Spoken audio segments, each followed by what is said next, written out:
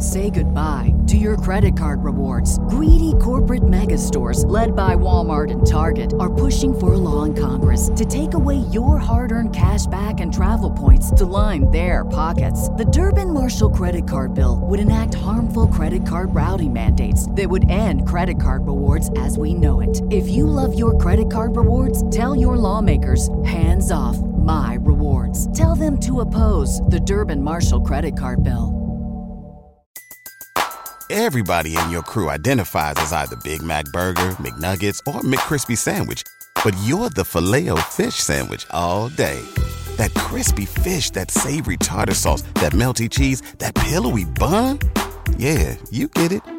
Every time. And if you love the Filet-O-Fish, right now you can catch two of the classics you love for just $6. Limited time only. Price and participation may vary. Cannot be combined with any other offer. Single item at regular price. Ba-da-ba-ba-ba. I think we should get Jimmy Buffett on the podcast. He's not doing anything else. Wouldn't it be so funny to just go like a year without having any guests, and the only guests we've had before been like Catholic speakers, and we just put Jimmy Buffett on the freaking pod? On the freaking cast. The freaking cast.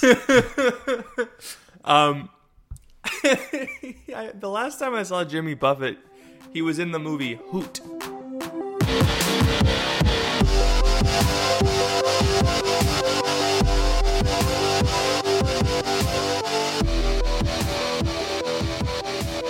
Welcome to The Crunch. It is your boy, Ethan.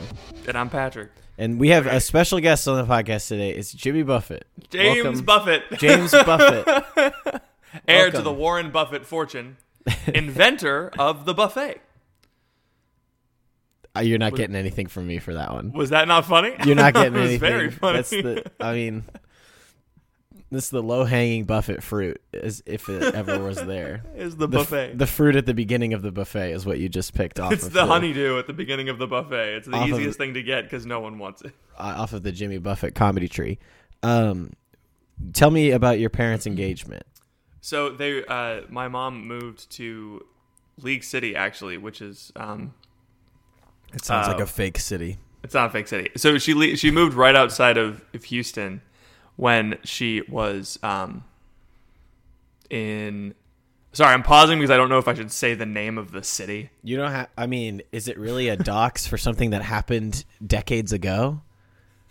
No, it's because Phoebe's family still lives there, and I was part of the story. Ah, okay. Yeah. Then just say Minneapolis. Like, make up a different city. Make up a different city? Okay, so my mom moved to a city outside Houston, in between Houston and Galveston. Patricktown, back in, like, I don't know, 1958, whenever she was in...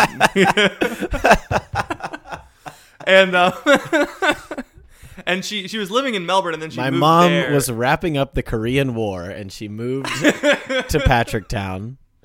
And I don't think the Korean War was in the 50s. I think it absolutely was. Nah, we don't need to worry about that. All right, you keep talking. I'm going to look up Korea.com. Okay. /war/about me. The cool thing is that city that my mom moved to is like some suburb of Houston, and that's actually where Phoebe's family lives now. And so, like, when I was with Adore, I was living like 5 minutes from where she worked back when she lived here, which is really cool. Because, like, we had no connection to the city other than that. Anyway, so she moved from Melbourne. She met my dad, moved from Melbourne to Houston. My dad went to Houston and to surprise her, and then they took a walk on Galveston Beach, and that's where he proposed. And then they kept walking, and they happened upon a free Jimmy Buffett live concert. No way. Yeah. They were like, that sounds like Jimmy Buffett. They're like, that's Jimmy Buffett. It's kind of cool, right? That's incredible. You're all excited about your wedding, and all of a sudden you hear the soft sounds of when Simone plays the drum echoing across the waves, and the soft cooing of a tropical parrot that he always has with him on his shoulder. He goes through TSA, and they're like, "Sir, you can't have that parrot." And he goes, "I'm sorry, I had this parrot surgically attached to my right shoulder." Oh no! After releasing Margaritaville's platinum 25-year anniversary. This is my new bird organ. I had it. It's a flesh attachment. I didn't just weld it to me. I welded a bird. I use it to breathe. They took It my makes snorkeling lungs. super easy. The Pirates of the Caribbean took my lungs, even though I told them that it was 5 o'clock somewhere, and so now I breathe with this surgically attached parrot on my right shoulder. These are the only 2 Jimmy Buffett songs I know. What are the other Jimmy Buffett songs? There's one called Boat Drinks. There's one called Taking It Back. No, maybe not. Can you believe that a man built his entire career off of getting drunk near water? Yes. Because I know a I bunch can. of people in my hometown who are trying to do that. Yeah? Okay.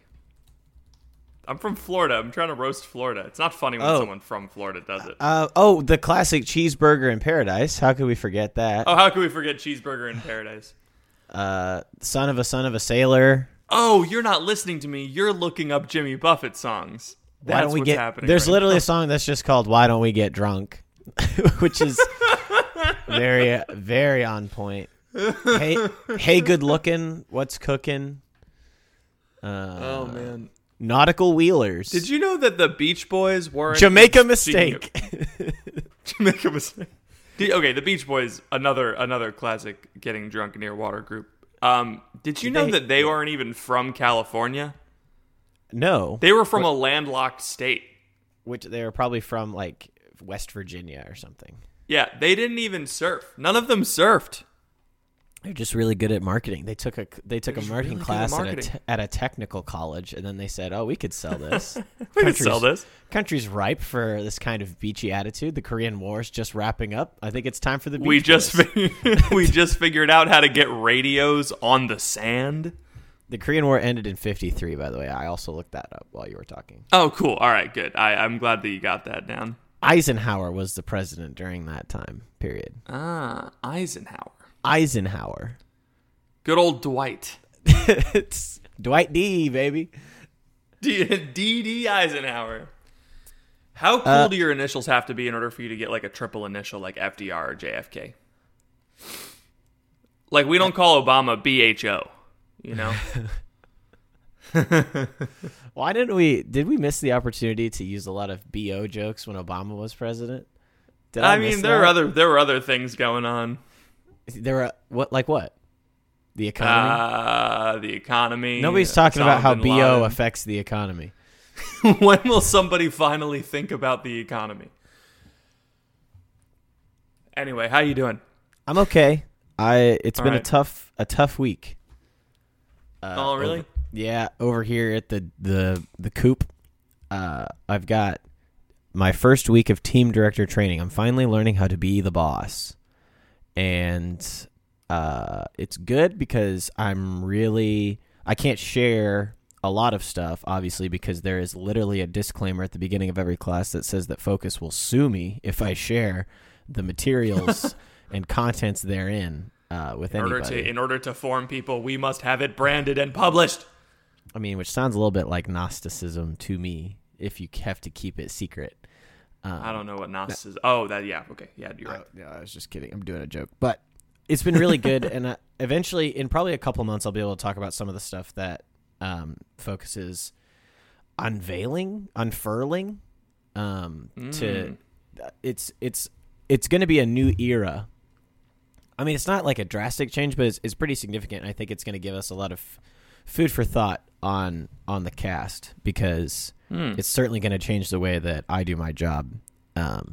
So I'm like learning a lot of new stuff. It's also really a struggle to be on the screen for all day when knowing that the original plan was that we were all going to be in Florida together and all learning together as like with all of the 140 some team directors around the country, like, and the fact that I'm in a Zoom meeting with 6 people is less than stellar.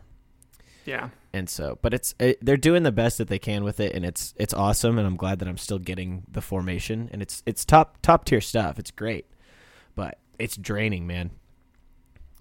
Yeah. Well, I mean, I don't know. I don't really have anything to like ease your pain. It's gonna be tough. I know. Do you want to come over and just give me a good old Pat on the back. Give you a big old bear hug. Oh, I would like to come over and have a bone to pick with you, because what was that video that Emma posted on the Crunch page? Why wasn't I in that video? Was that back when the Crunch was just your thing? I made that my senior year of college, so well after we were established together. I put it on Twitter. I remember it vaguely. Yeah. I mostly made it because I thought it was cool, first of all. Second of all, I knew that because I thought it was cool, it would annoy my friends when I would show it to them. And be like, look at this thing that I made. It makes me look like podcasting is a big deal. And everybody was just so mad every time. They're like, this is so stupid. I can't believe you made this about yourself. You don't know what I'm talking about. Join the Patreon group. You can literally Patreon.com/thecrunch. Join for $3 a month, and you can see this legendary video that you can't see anywhere else. Because you want to know why, Pat? Why? I deleted my Twitter this week. Oh, what? Really? Yeah. That's a big step. Isn't it, though? I figured if we're just going to keep talking the talk, I might as well start walking the walk, you know? Yeah. Interesting. I'm excited. This is a new era. Yeah. Now you just got to wait 30 days. Yeah. Which I don't think will be a problem. I forgot to tell Emma that I had deleted it. That's like how low of a priority level it is to me right now. I had to like actually invest money into like deleting all of the back catalog tweets so that it was easier for me to delete my Twitter. Because like now that because one of the biggest reasons why I didn't want to delete it was because like, man, that's like 8 years of work. That's 8 years of jokes. And now that I have it all in a spreadsheet. Sunk cost fallacy. I'm looking back and I'm like, man, some of these jokes were good. And so I just kept some of them. Some of them are good. So if you go through my Twitter, you will see what I actually think are my best jokes. So that might reflect poorly on me. Who knows? If people just listen to this podcast, eventually they'll hear all of the things that I tweeted that were the worst. And so it's just a different mindset. Speaking of going through our back catalog. Oh, you haven't deleted it yet. You're not going to? You're just going to keep it up? No, I haven't, because I feel like people that follow the blog get the posts through Twitter. Like in an ideal world, everyone that reads the blog would just have the email updates, but like that's just not realistic right now. And so I've been posting to my Facebook and my Twitter and my Instagram, but that's pretty much the only places that I post it. Mm-hmm. That's the only thing that I really post on Twitter. Nice. So yeah, I've been slowly hemorrhaging followers. It's been nice because it's like people are. I think what Twitter does when you stop tweeting is they show your tweets more to people that usually don't see your tweets, and so they're like, I'm gonna delete this. I'm gonna unfollow this guy. So yeah, is that true? It's good. Yeah, I mean, I don't because here's the thing: 6,000 people don't see my tweets. Right. You know, like no, all of my followers don't see my tweets, and some of them are like people that just haven't got logged on in a while, or etc. And so like, I think when you stop, Twitter rewards being active, right? Yes. Like, and so does Instagram. I mean, obviously they do. Yes. Because it would make sense. So if you're not active, they're gonna like kind of punish your account a little bit. Not like maliciously, just like if you're not using it, they're not gonna want you to have a following. Yeah, I didn't tweet for like 3 months, and I got no new followers, which I think is just rude from the Twitter organization. to silence my account like that, I made no effort. Jack, and show I got yourself. Nothing. First of all, it's rude to think you're the only Jack on Twitter. Second of all, fix this. All right, let's take a dip in the hot take time machine.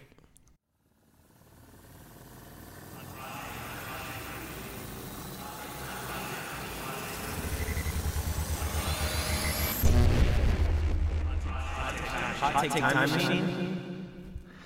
Welcome to the Hot Take Time Machine. The Hot Take Time Machine is the part of the show where Ethan struggles through an intro. Ethan, take it away. I think that I should add in post like the sound of bubbling water, like to simulate kind of the whole time. The whole podcast, like you're in a hot tub with your boys. No, the whole segment. You think the whole segment that wouldn't get annoying? No, I was just thinking the intro. Of like, and then like have it fade out a little bit. That's actually kind of funny. I dig that. Of course, if you did it now and we're talking about it, it doesn't make any sense. What? What if I forget to do it? Like I do all the time when I edit these podcasts and I say things and I don't actually edit them and I just upload them hoping that there's nothing wrong in them. What? Who said that?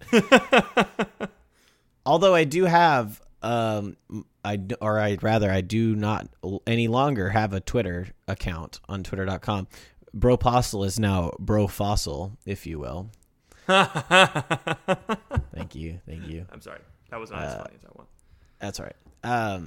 I did download my tweet archive, so I'm able to get nice. I'm able to still, and the search function is so much easier on the archive than it is when you actually have an account. So this is really definitely a double win. This one's from June 9th, 2015. It doesn't show me the time anymore, which is just a sacrifice that I'm willing to make. And it says here, it's from @Bropostle. It says, reading scripture while on the toilet. Hashtag total Catholic move. ... Maybe that's just a hashtag total Bropostle move. IDK. 0 retweets, 7 likes. I'm so quirky. I'm so quirky. I read scripture on the toilet and get germies on my holy book. What are you talking about? Come on, man. What is it? Could you not wait? Like, what's the what? I mean, I understand the urgency of the gospel. Well, what scripture is so important that you have to bring it into the right the poop zone? I don't get that. Man. Did you ever read scripture on the toilet? You seem like the kind of guy that would read scripture on the toilet. First of all, how dare you? I'm not Bropostle. Second off, this as we've formulated in the past, this is just a Bropostle thing. Okay. It is a total, but you have made total Bropostle moves before in your life. That's fair. I think I've maybe read scripture on the toilet once or twice. It's multitasking. You know, you get your morning prayer in, and you get your morning poop in. It's like Jesus said, "I no longer call you slaves, but friends, and I poop with the door open with my friends." And I think that's just door open, fan off, fan off. Eye contact engaged.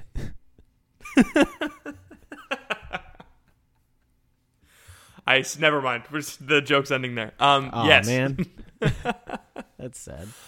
I mean, you probably were reading the Bible on your phone. I can't imagine. No, you were just straight up like Life Teen. I think Bible I just version. had my Catholic Youth Bible that says, "Spice me up, Lord," in Luke chapter 14. If anybody wants to go check that out kidding. In their Catholic Youth Bible, I am not kidding, because it's talking about like whatever the verse is in Luke where it's talking about the saltiness, you know, whatever. And the little excerpt says, "Spice me up, Lord." He who controls the spice. He who controls the spice controls the universe. It's so funny. Oh my gosh. Yeah, I can dig Bible on the toilet. I don't think that's a bad thing, but putting germies on your Bible is not a good thing, I guess. Putting germies, you just got to make sure that if you're sitting down, if I'm imagining this in the way that I think that I did it, I probably put my scripture on my thighs, on my quads. On my beefy quads. When I was 18 or whatever this was. And everybody knows, right? The only germs get on your butt. Like, you don't go to the bathroom and then wash your quads after the fact because they got germs on them. No, they were protected. Yeah, no. So I think as long as you don't let it kind of slip down into the, in the middle, you should be fine. So that's if you two want to do a total Bropostle move, try it out. Read Luke 14 from your Catholic Youth Bible on the toilet today. Looking back on the Catholic Youth Bible, it's cringy. Oh yeah. But when I was a kid, things were cringy, and that wasn't cringy to me. What do you mean? Is the Catholic Youth Bible cringy to teenagers now, or do they just not realize it's kind of cringy? I think we're advancing as a society to the point where, like, a 1-year-old, as soon as they start to know how to talk, they'll look at something, they'll say, "That's cringe." Like, that's cringe, bro. They'll just get further and further along in assessing cringe, because, like, and it's exponential. Because you think about our parents, nothing's cringy to our parents. Nothing is cringy. Yeah. No, To our not even this podcast. Not even this podcast. So, and then you look at us where we are. We like had moments, lucid moments where we saw the cringe. Maybe in high school, and then I saw the cringe and it opened up my eyes. Teens now, everything's cringe to them. It's true. Every like pretty soon 1-year-olds are gonna pop out the womb. Oh, at 1-year-old, they're gonna pop out. 1-year-old, it's pretty gestational. Anyway, your mom's gonna tell their 2-year-old like, "Hey, go pick up your toys," and the kid's gonna look and go, "Congratulations, Mom. You just posted cringe. You are now going to lose subscriber." The cringe cubator. The cringe cubator. Okay. First of all, I realized my camera was on and I was using my phone. I was not texting. I was looking up content. What I saw on the screen was I was talking and you were not listening to me. I felt bad when I noticed that you thought I wasn't listening to you. But all I was doing was I was on my email screenshotting things that I already knew I needed to screenshot. I wasn't reading anything. Mm-hmm. And I would like to formally apologize. And I would like to use this as an opportunity to our listeners, because you made a joke about someone not listening. Who? And you made a joke about me not listening when I was screenshotting content for the cast. I don't even remember. I've already forgotten it. It's in one ear and out the other. This is a moment of reconciliation for our listeners. It is. Hey, well, I know we're not supposed to fight in front of the kids, but I forgive you. I'm not upset with you. I think that we could both do better at being more engaged in this show. Yeah, we need to be more intentional with our podcast. Mm-hmm. Incarnational. We need to be more magnanimous. Clear vision for spiritual multiplication of this cast. Okay, good job. Thank you. Wow, you hit all of them. Yeah. I've been to a couple of focus conferences. So you could say I'm kind of an evangelization pro. Okay. So mine comes from 2014, July 2nd. Mine says the time. So it was 23 hours, 22 minutes, and 24 seconds. So I don't know what that is in British time, but okay. I guess that's how they... Anyway. All right. So this one's actually a hot take. Oh, boy. Why is 50 Shades of Grey such a big shock? Over-sexualization of media isn't new. How is that book any different from Jason Derulo's music? What? So you had me... I was following that roller coaster. It was pretty steady. And then right at the end there, whiplash. It gets you. I know. What? It's like, okay, this sounds like something Patrick would do. What the heck, Jason Derulo? Where did you... What are you going after Jason Derulo for? Remember, he was really big in 2014, okay? Jason Derulo and Jimmy Buffett on this podcast together. On blast. Hopefully Jeff Bezos doesn't like these people either. Otherwise, we're going to lose our one listener. I know. But, yeah, Jason Derulo. I remember Jason Derulo's music being, like, incredibly sexualized. But it was, like, all innuendo. Right. Yeah, and so in high school, I was always like, why is this stuff on the radio? Like, I don't want to listen to this. And, like, at dances and stuff, this was my big soapbox when I was in high school. Every year before every dance, some administrator would like, post something up on the, like, flyers, like, the dance information about the dance. It said, anyone engaging in overly sexualized dancing will be ejected from the dance. I'm like, all right, cool, fine, whatever. And I would go to the dance, and then the DJ would be playing, like, really raunchy music. And I'm like, you guys understand what the... Like, if you just put a bunch of high schoolers in a silent room, they're not going to do that. Well, they might. They might. They might. But, like, once you turn the lights off and you put on a bunch of music that's, like, about grown people having sex... Then and you let them go to a hibachi hut beforehand, they're gonna be feeling it. They got the yum yum sauce and they're ready to go. They got the yum yum sauce. They've gone to the most fancy dinner they've ever been to in their lives, and it was at a PF Chang's. They went to a Benihana and they're all hopped up on goof sauce, on goof juice.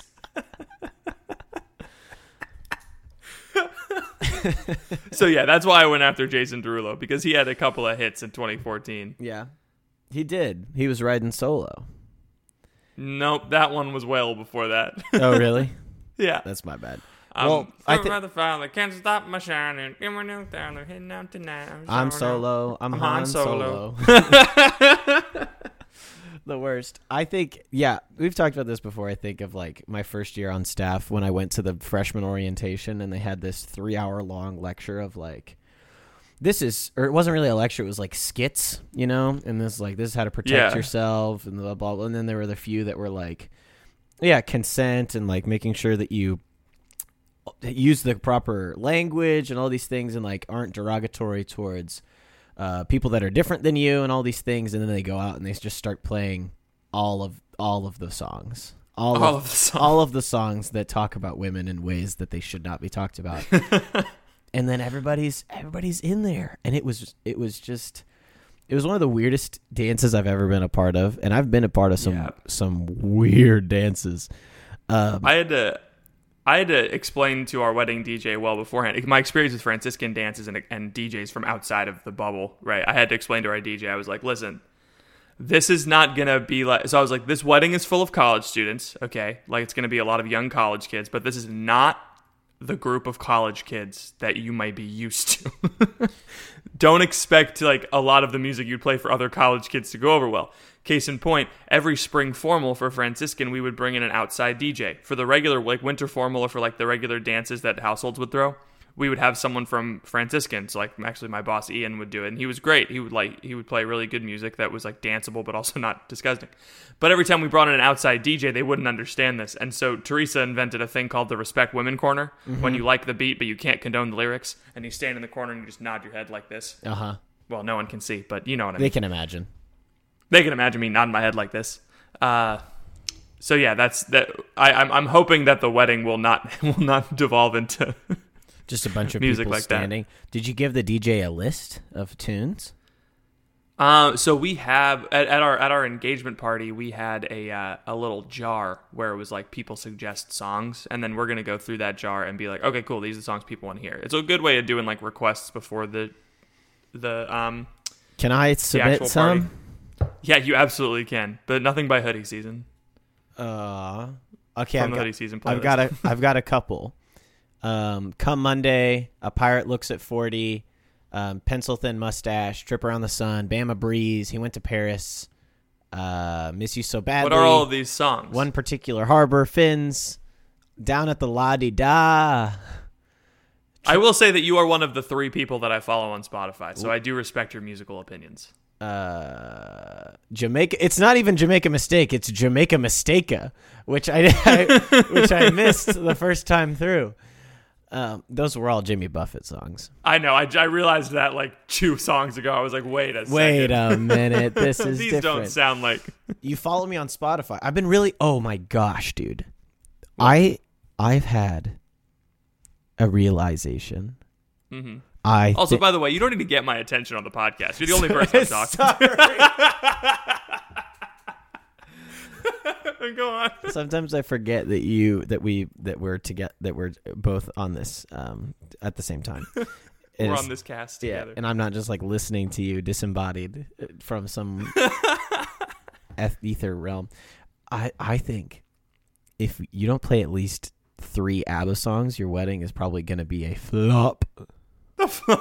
Yeah, the whole wedding's gonna be a flop. Marriage over. Again. They're gonna cancel the sacrament and then make you try again until you play "Take a Chance on Me" by ABBA. I've listened to that song like 300 times in the past 2 days. I think it's so good. I listened to the entire ABBA Gold album with my high school friends in like my sophomore year. We were all just sitting in our friend's living room and playing it on a record player, and we were all like dead tired from a party, and it was the most aesthetic thing I've ever experienced. It's like incredibly happy music, and everyone's just like bleh on the couches. I need to start listening to more ABBA music. I'm gonna prepare. I'm gonna develop an entire sensibility of all ABBA songs to know which one to play at the right opportunity, so that if on the off chance that your wedding starts to be kind of like a bummer, I'm gonna take care of that. I'm gonna take care of it for you. Don't worry. I'm gonna point you out to the DJ and say, hey, whatever this guy wants, whatever this guy says, do whatever he tells you. I am the Lord, they have run out of good tunes at the wedding. Woman, what is it to you and to me? Usually they save the good tunes until after everybody's listened to the bad tunes. But you have given us the good tunes now. That's the gospel, by the way, for our wedding. It's going to be great. Really? I think I got it backwards also. They do the good wine Yeah, you first. did the good wine first, Dang and after it. they have drunk Idiot. freely. But no, first of all, the wedding is gonna be popping. The wine is all local, and the guy that runs the reception hall, he has a farm and a vineyard, and he makes his own wine. And he said, as much as it's like you're not gonna run out. Like as much as you want, as much as you guys use, you use. So it's gonna be a party. First of all, second of all, are you serving it out of 6 ceremonial washing jugs? Yeah, I told him that we need 6 stone jars in the middle, and that we need to serve it. How many extremely blonde white girls from Alabama do you think have done that? That sounds like something an overly Christian wedding would do. Yeah, probably. But I'd be kind of vibing, but you know? It's I'd kind of like vibing. that. It's kind of vibing, but also, I don't know. I feel like it's a very specific That's true. set of people that are rich would be able to do that. And that's true. Because you can't, like, when you're planning a wedding, there's already so many expenses. It's like, oh, yes, let's add 6 70-gallon jars, stone jars. No, you just do what they do at like they did with the movie Titanic. You fill the jars are tall, but the bottom of the jar is actually like 2 feet up. So there's actually only like a bowl of wine there. I see, but you still need the whole jar. That's true. And but you gotta have somebody carry it in there. Yeah. Well, apparently it's light enough for 2 waiters to carry. Anyway, we got to move on. Sorry. What do you have? I do have a request. I don't know what to do for the bachelor party. Oh. Can the Crunch Bunch send in suggestions? Can the Crunch Bunch plan the bachelor party? I'm literally on this call right now, and I'm your best man. I'm just like... You just well, ask. you don't know Melbourne, right? It's like you don't know what to do there. I know Melbourne. Him and I go way back. I have Yelp, you know? I can just... Today's episode is sponsored by Faithful Counseling. Are you just going to start the ad just by reading it straight from the page? No, you got to say that. That's important. But what if people don't know that we're doing an ad? Oh, well, they should know now. Okay, well, that's good. I just wanted to make it clear. What's part of the ad? I think it can be. It doesn't have. It is. Doesn't have to not be. What is Faithful Counseling, Pat? So, Faithful Counseling is a service for people seeking a traditional mental health... sorry. I messed it up. Keep it in. Faithful Counseling is for people seeking traditional mental health counseling who would prefer hearing from the perspective of a Christian. If you're seeking a mental health professional who is a practicing Christian, Faithful Counseling is the first place you should look. Is it not common? I don't know anything about the counseling world, but is it not common to have a faithful Christian counselor? Like, is that not something that exists everywhere? Well, the main problem is that not everything is available to you in your area, especially. So, like the kind of counseling you're looking for might not be available in your particular area. But Faithful Counseling has like a whole library of certified mental health professionals that you can match up with using their matching algorithm, which I use, and it's actually really handy. And yeah, so it matched me up within the hour. It's kind of like Catholic Match, but with a counselor. Yes. Wonderful. Okay, that's a perfect analogy. Yeah. Okay, yeah, you're welcome. It's not a crisis line. I'm just messing up with my microphone. It's not a crisis line. It's not self-help. It's professional counseling. So this isn't just some like crisis helpline that you just, call when you need help. This is something that is ongoing and can actually help you create sustainable change throughout your life. The best part about it is much unlike my Catholic Match account, you can start talking to somebody within 24 hours. This is my personal testimony time. Yeah, I was recently diagnosed with generalized anxiety, and I went to Faithful Counseling for support on how that affects my spiritual life specifically. That's what I was looking for, and signing up took less than a minute, and I was matched up within the next few hours. That's crazy. So it was really quick. Yeah. Here's the thing, right? You can log in anytime. You can send a message anytime, and you get thoughtful responses, and you can schedule weekly video or phone sessions. Pat says here on the ad notes that it says it's a side note that their app looks great and is super easy to use, which is a huge, huge plus. Yeah, I downloaded the app and I was like, okay, I got to make sure that the mobile app is like a solid messaging app, and it actually is. It's like on par with other big messaging apps out there, so it's really handy. Yeah, so this is the information that you're looking for. Go to faithfulcounseling.com/crunch. You can join over 500,000 people taking charge of their mental health with the help of an experienced professional. 500,000 people, 500,000 counselors. Is it a 1-to-1 ratio? That's a lot of people. Anyway, there's a lot of people in the mix. Faithfulcounseling.com/thecrunch. They really want to make sure that you... No, faithfulcounseling.com/crunch. No, not the crunch. Crunch. I'm so used to saying our Patreon. I know. Faithfulcounseling.com/crunch. They're committed to facilitating great therapeutic matches, so it makes it super, super easy and free to change your counselors if you need to. So if you sign up and you use our ad code and all these things and it doesn't work out, you can change, and it's super easy to take care of. Super affordable, especially in these uncertain times when nobody gets a paycheck except us from this sweet, sweet ad money. You're probably going to need a good, affordable counselor. And even if you can't afford it, financial aid is available. And on top of that, oh please, our listeners get 10% off their first month. So you get 10% off your first month just because you went to faithfulcounseling.com/crunch. And if you're still skeptical, you can go on their website and read hundreds of testimonials that are posted every day to see what other people have said and how this service has helped them. The best part about this ad is that we're doing it and we get to share with you the great benefits. It's actually cool to like not do an ad for something like cigarettes, you know, where it's like, I don't really care about what this does. Do we do ads for cigarettes? I must have missed that one. Some people do. But isn't it illegal to advertise for cigarettes now? I don't know. No. The FTC is all over that. But you know who the FTC is not all over? Faithfulcounseling.com/crunch. They will take care of you.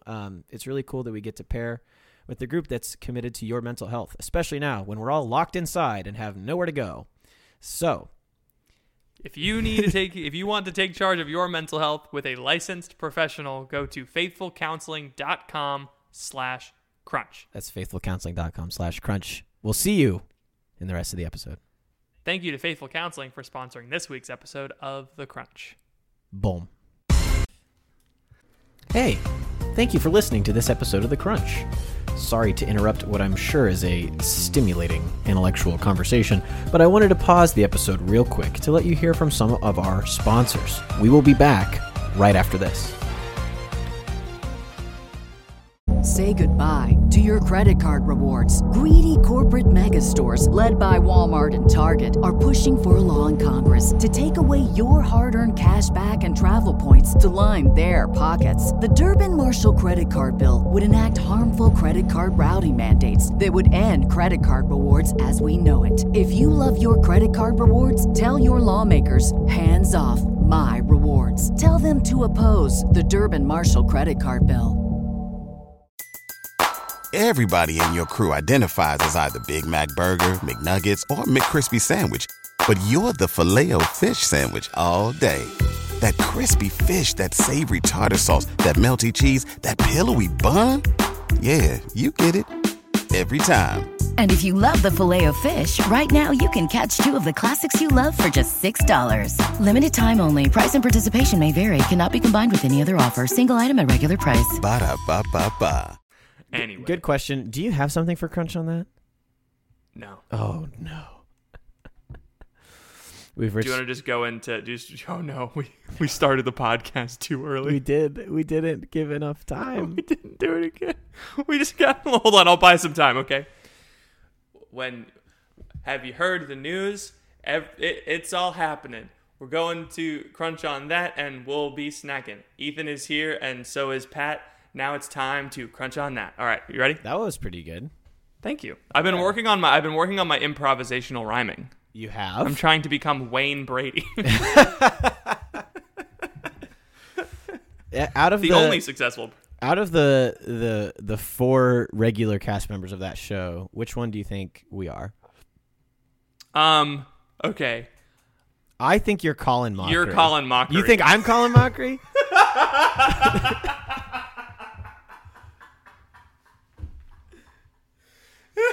Yeah. I think we're both How can we I both? think we're both Colin Mockery. I think if we're being, I can't believe we said it at the same time. I think if we're being honest, I'm Colin Mockery and you're Drew Carey. I think that is the dang it, you're right. I got the glasses. I lost a lot of weight later in life. Yep. You're really good at hosting. It's true. And sometimes you accidentally lend yourself to the ridicule of your fellow showmates.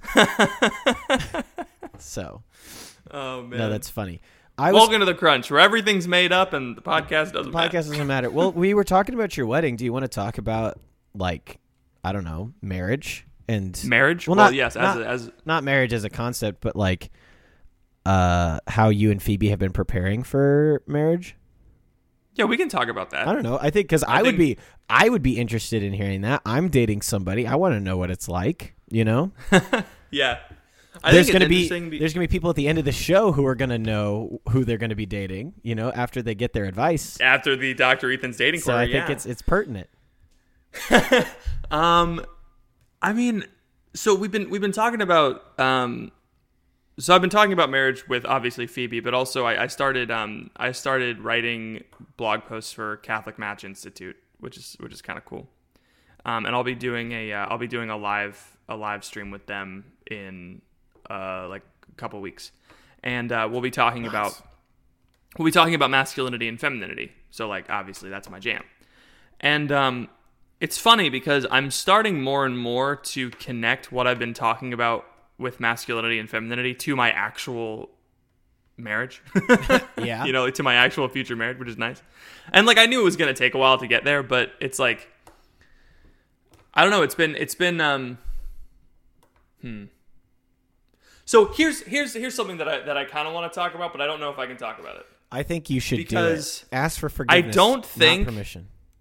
I don't think that all right. I don't think Yes. personally. I'm just gonna speak for myself because I can't speak for Phoebe. I love this. I mean, I can, but I can't. I don't think that the non-traditional. I don't think the way that we talk about chastity prepared me for marriage. Okay. Because instead, and maybe this is just me, right? And like maybe this is just like the culture. I don't know if like speakers said this and I missed it, or like if my youth minister said it and I missed it, but my mind shift has been moved from sex is something that you get to do after you're married and you can't do before, like drinking. And it's moved from that to sex is something that comes out of the love that you've already shown for each other. And so that's what I want to talk about now, is that how to develop that sacrificial love so that you can avoid feeling weird about having sex after marriage. So I was talking to a marriage counselor about this, and she was like, the biggest thing that I see in Catholic couples is they get married, they're like chased their entire lives, they get married and they're terrified of sex because they feel guilty about it, they feel this way about it, they don't know like if it's, they don't know how to square it with their spiritual lives. And I think that the way that we look at our bodies and how we use our bodies to sacrifice for each other, if we do that better, it'll help us understand more of what sex actually is, just naturally as opposed to intellectually. Does that make sense? Yeah, and I think it's more than just married couples who are terrified of sex. Not that I would know. I'm kidding. Am I? But I think that that's true for a lot of the whole concept of like this hidden, reserved, secret thing that like we can't talk about. We're not going to tell you about it, and when you do find out about it, we're going to tell you that you shouldn't have found out about it, and you know all these we're going to like be weird when we see it on TV or in the movies and stuff. It like creates this whole. You talk about like purity culture or chastity culture or whatever, like weird chastity culture that they have in Catholic circles. It's like this weird kind of cult about sex, which is like the opposite of intended thing, you know? Yeah. Like it's almost like it's this I don't want to use any bad language, so I'm trying to like bad as in like I don't want to accidentally be heretical or blaspheme. Fair enough. Blaspheme. But like when you have something that's like reserved and only certain people can participate in it, I also don't want to, like, I'm thinking about like religions where only certain groups of leaders can go into the temple, you know? Yeah.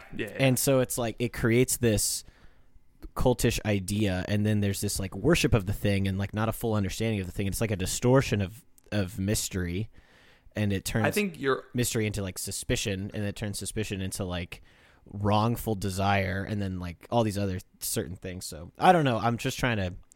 I think you're spot on. Yeah, tell me more. Tell me why. I think it's because religions with secrecy behind the temple is not always cultish, because that was Judaism, right? Like, well, Judaism that's what I didn't want to compare sex to the Holy of Holies, and that's what I was trying to get around.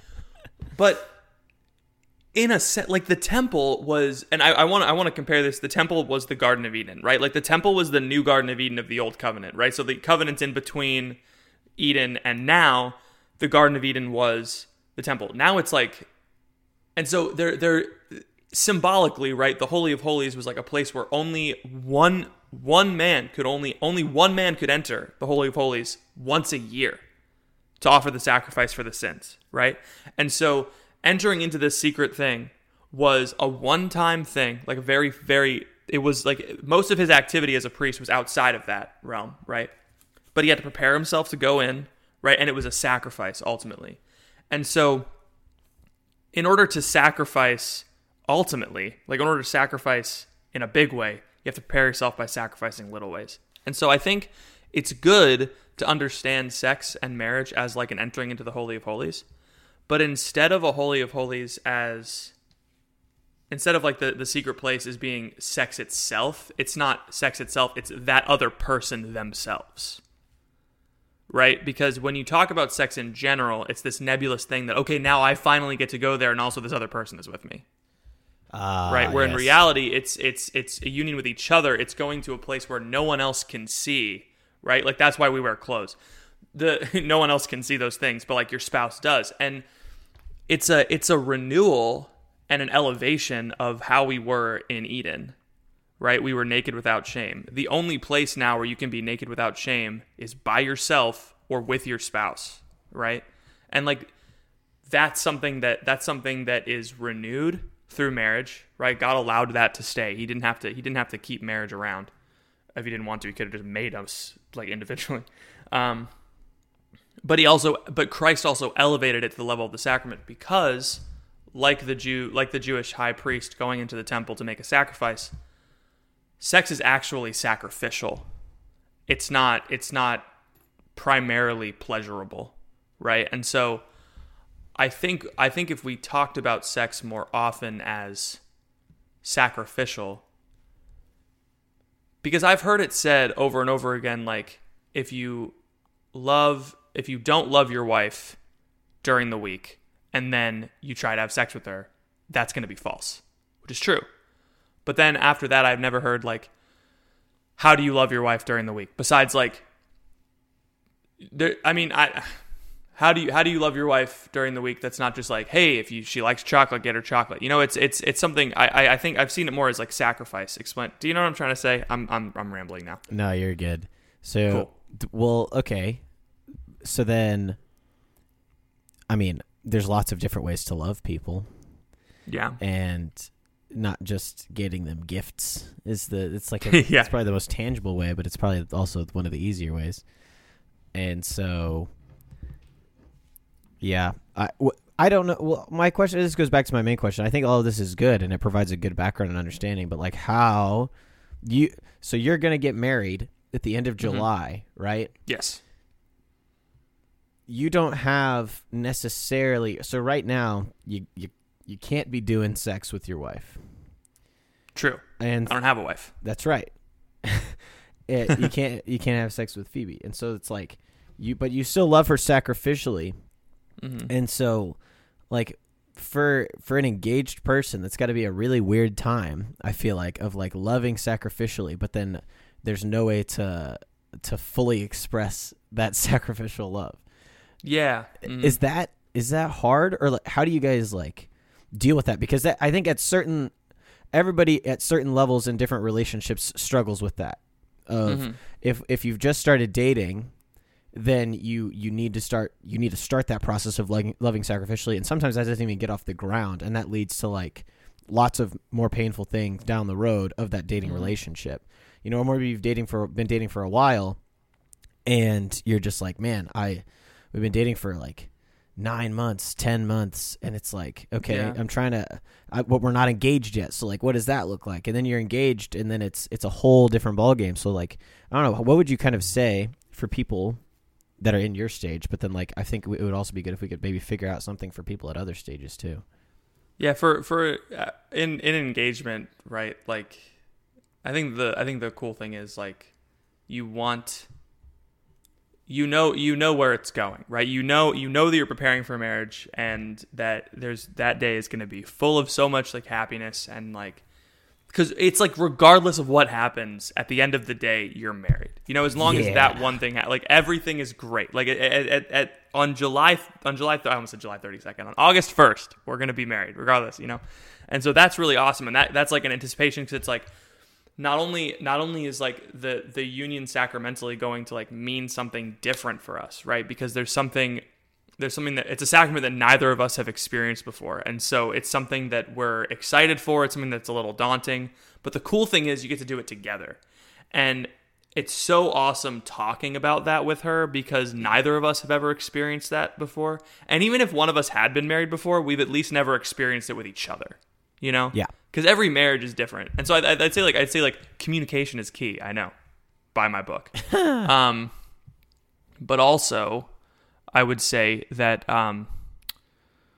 when it comes to a dating couple, right? Like sometimes you are ready to get engaged, but you haven't yet for whatever reason. Like you haven't gone to Hawaii yet.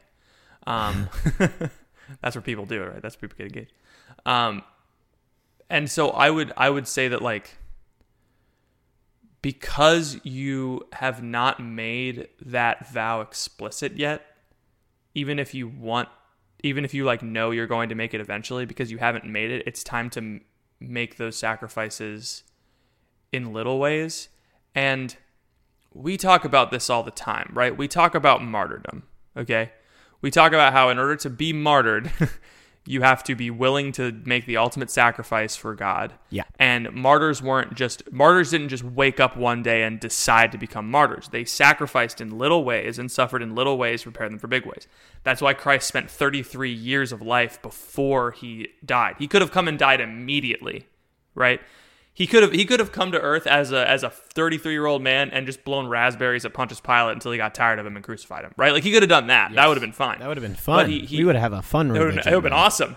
First of all, Bible studies, super short. And Jesus spake. But he didn't do that because he wanted to show us that, you know, you need to prepare to sacrifice. And so I would say that if you, the reason why, I don't know if it's the reason why. I don't know if that's the right way to start the sentence. That's okay. Just like Ephesians 6 says, like, husbands lay your lives down for your wife, right? It's the part of the Bible that everyone skips after they get mad at Ephesians 5, right?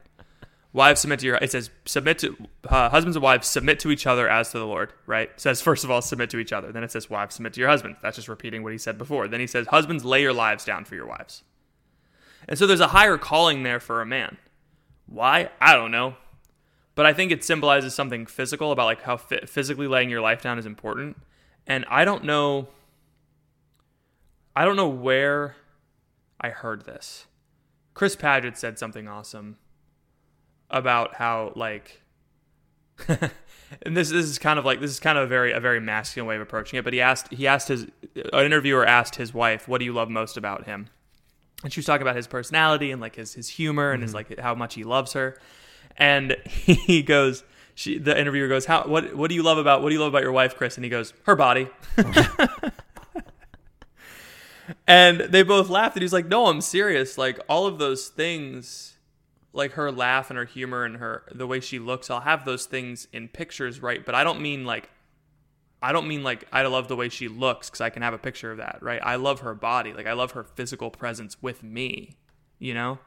And it's something that's tangible, it's something that's here, it's something that reminds me, right? And masculinity is very physical, right? It not in a stereotypical way, but in like masculinity itself leans more towards physicality. Yeah. Not all men do, but masculinity in general, right? And when you look at the cross, you see a man, the perfect man, and the perfect woman. One is sacrificing physically and one is sacrificing spiritually, right? They're both engaging in the same sacrifice, Christ's death on the cross, but one is doing it physically, one is doing it spiritually. And so that says something to men. It says, hey, you need to sacrifice yourself physically for your spouse. One of the biggest sacrifices is that, like, right now for her good, it's not doing anything that crosses a line, right? That's kind of a sacrifice, you know? It definitely is. But that shows us, right, that like husbands lay your lives down for your wives. That means that marriage and therefore sex is not something that's just, you know, something cool you get to do. That means it's a sacrifice. Like, it's laying your life down for your bride. I heard a man say, this is where I don't know where I heard this, but he said, right before I was about to have sex with my wife, I knew what it was like to die on a cross. Wow. And I was like, interesting. I really hope I experienced that. Yeah. But you know what the cool thing is? Yeah, what? If I do, I'm not going to share it with you guys. Yes. If I do it, I don't want to know. Not for you. That I don't want to know anything that happens after July 31st.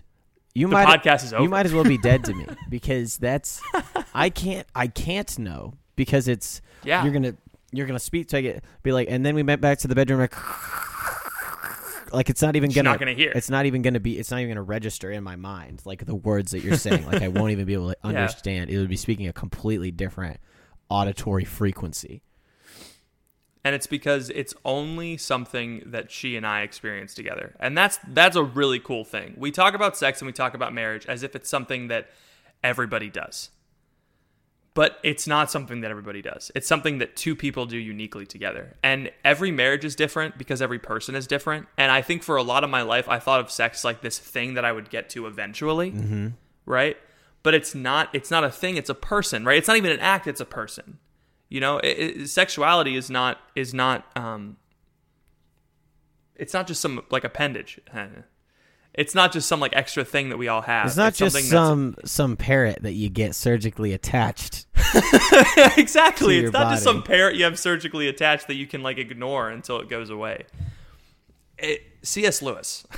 Okay. Has a great analogy. I think I've talked about this Clive Staples Lewis. Good old Clive. He, in The Great Divorce, I don't know if I've talked to you about this. And The Great Divorce is a story about a bunch of people going to heaven on a bus trip. And they're all in hell. And they're all in like purgatory-esque place. And they go to heaven for like a visit. And when they go, everything is like more real. They find out that they're kind of like ghostly. And they like... The grass hurts to walk on because they can't walk through it. Like the grass doesn't bend when they step on it. Yeah.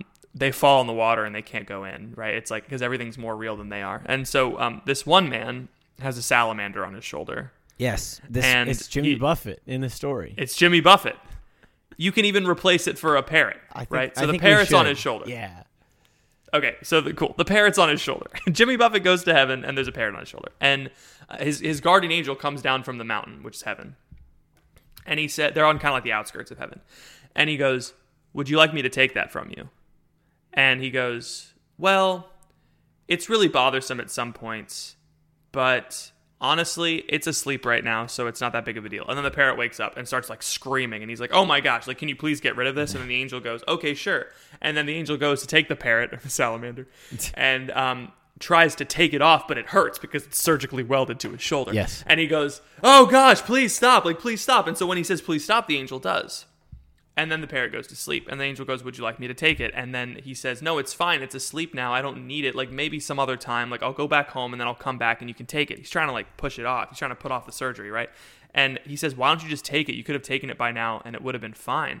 And the angel says, I can't do it unless you will it. Like, I can't take it from you unless you're willing to go through the sacrifice, right? And then the angel goes and takes the parrot, right? Eventually the man says yes, and the angel takes the parrot and kills it. And then in the salamander's dead body, right, turns into a horse, like a huge, beautiful horse. And then it says, like, the man and the horse, like, embrace. Well, the man embraced the horse. And they breathe in each other's breath, right? And this is a symbol, of course. You probably got it by now. It's a symbol for lust and chastity, right? The salamander that was on his shoulder, it's a symbol for his sexuality, right? It's not like the salamander isn't a demon. Yeah. The salamander is his sexuality. He keeps it on his shoulder, right? And it's something that bothers him sometimes. But when it's not bothering him, he doesn't do anything about it, even though he could make sacrifices to get rid of it. Yeah. To improve his sexuality, right? But until he kills the bad part of his sexuality, it doesn't turn into a horse. And then the two ride off into heaven. He's the only character that goes to heaven from the bus. All the characters on the bus, they go back to hell. But he is the only one because his vice turned into a virtue and brought him to heaven. And so that's the message that I wanted to hear when I was in high school. Hey, this thing that you're experiencing is not a curse. This thing you're experiencing is supposed to be a good thing. Not only that, it's actually going to be the thing that makes you want to lay your life down for your bride, and that's going to get you to heaven. And that's really cool. Maybe I did hear that and I just didn't understand it. But it's something that I understand more now that Phoebe and I are preparing for marriage. Does that make sense? It does. I think that's awesome. Cool. Good old Clive Staples Lewis. I want a horse. Me too. And I'm going to name him, this is my horse. My purified sexuality is his name. My purified sexuality. Can you imagine being at a horse race? You bet on Tough Irma. You have a choice of betting on Tough Irma or my purified sexuality. Who are you throwing money down on? Who are you throwing money on? Oh my gosh. Okay, I have either a Dr. Ethan's dating corner or a Professor Patrick's money corner. we got to do a quick Dr. Ethan's dating corner, and then if you want to do your money thing, we can do your money thing. That's okay. We don't have to. Because if we had more time, we would do both. But I literally have to be on this call in like 10 minutes. So okay. All right. Hello, gentlemen. This is not so much me asking for advice as giving advice. Oh, it's funny. Okay. All right. Okay. Yeah. Sure. Great. Thanks. I feel the good doctor needs to know that there is some competition for mediocre dating anecdotes. The advice begins with a personal story for context, which is why I'm reading it.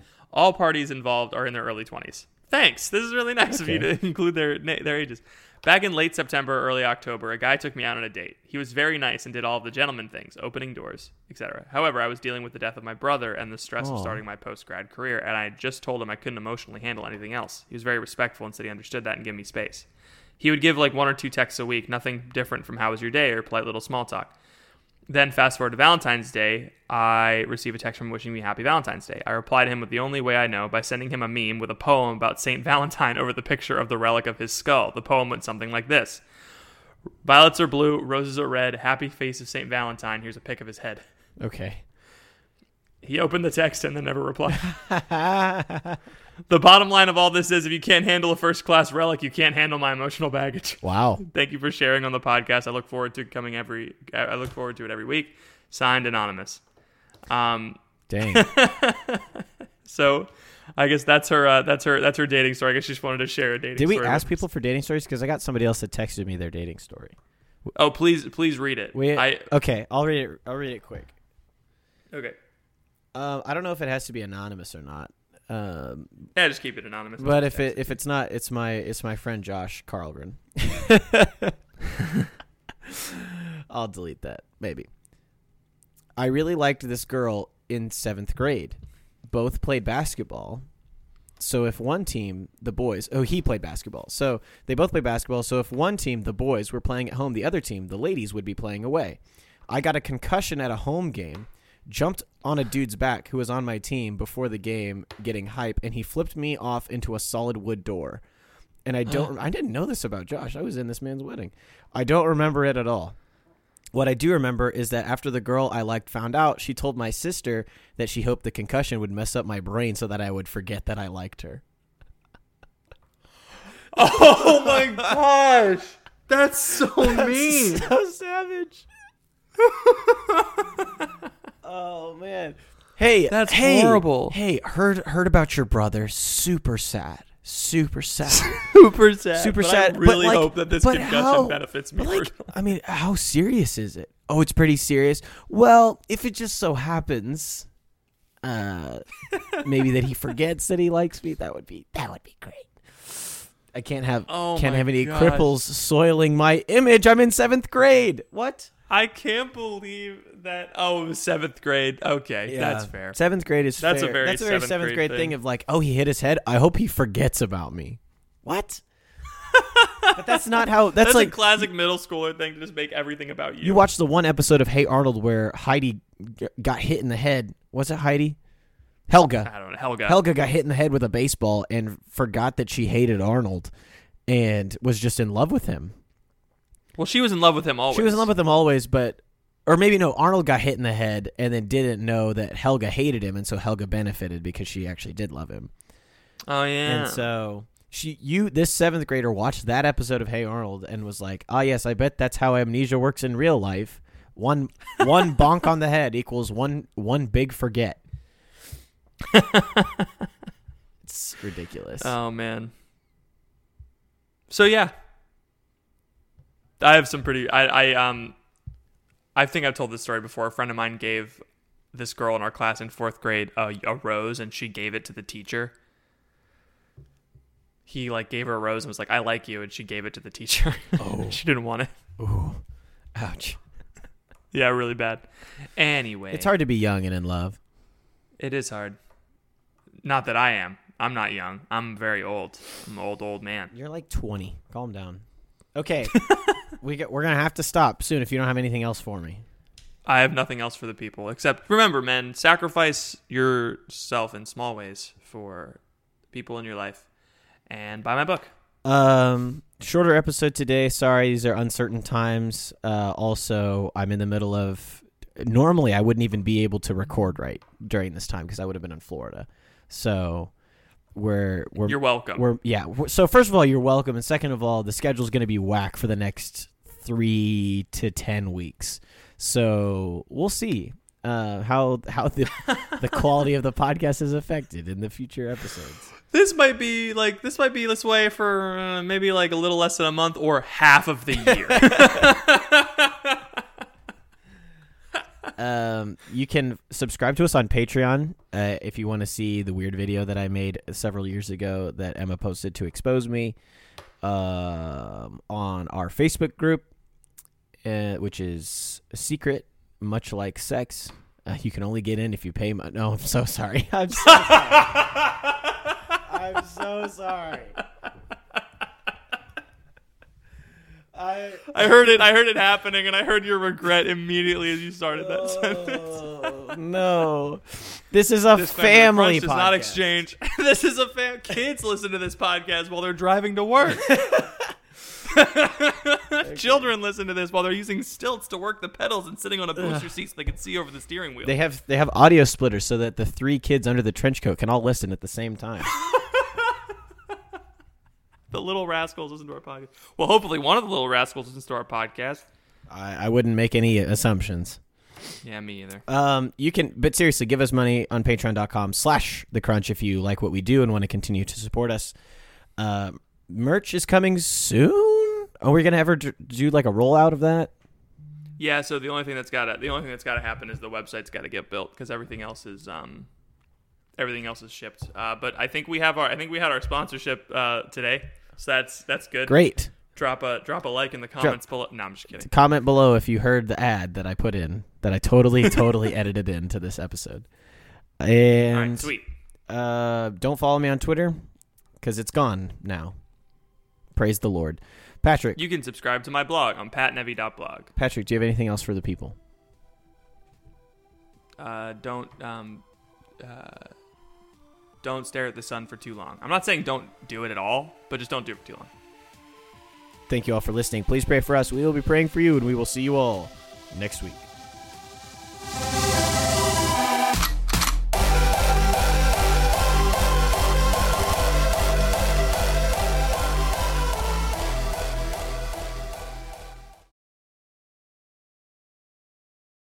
Say goodbye to your credit card rewards. Greedy corporate mega stores, led by Walmart and Target, are pushing for a law in Congress to take away your hard-earned cash back and travel points to line their pockets. The Durbin-Marshall credit card bill would enact harmful credit card routing mandates that would end credit card rewards as we know it. If you love your credit card rewards, tell your lawmakers, hands off my rewards. banks. Tell them to oppose the Durbin Marshall credit card bill.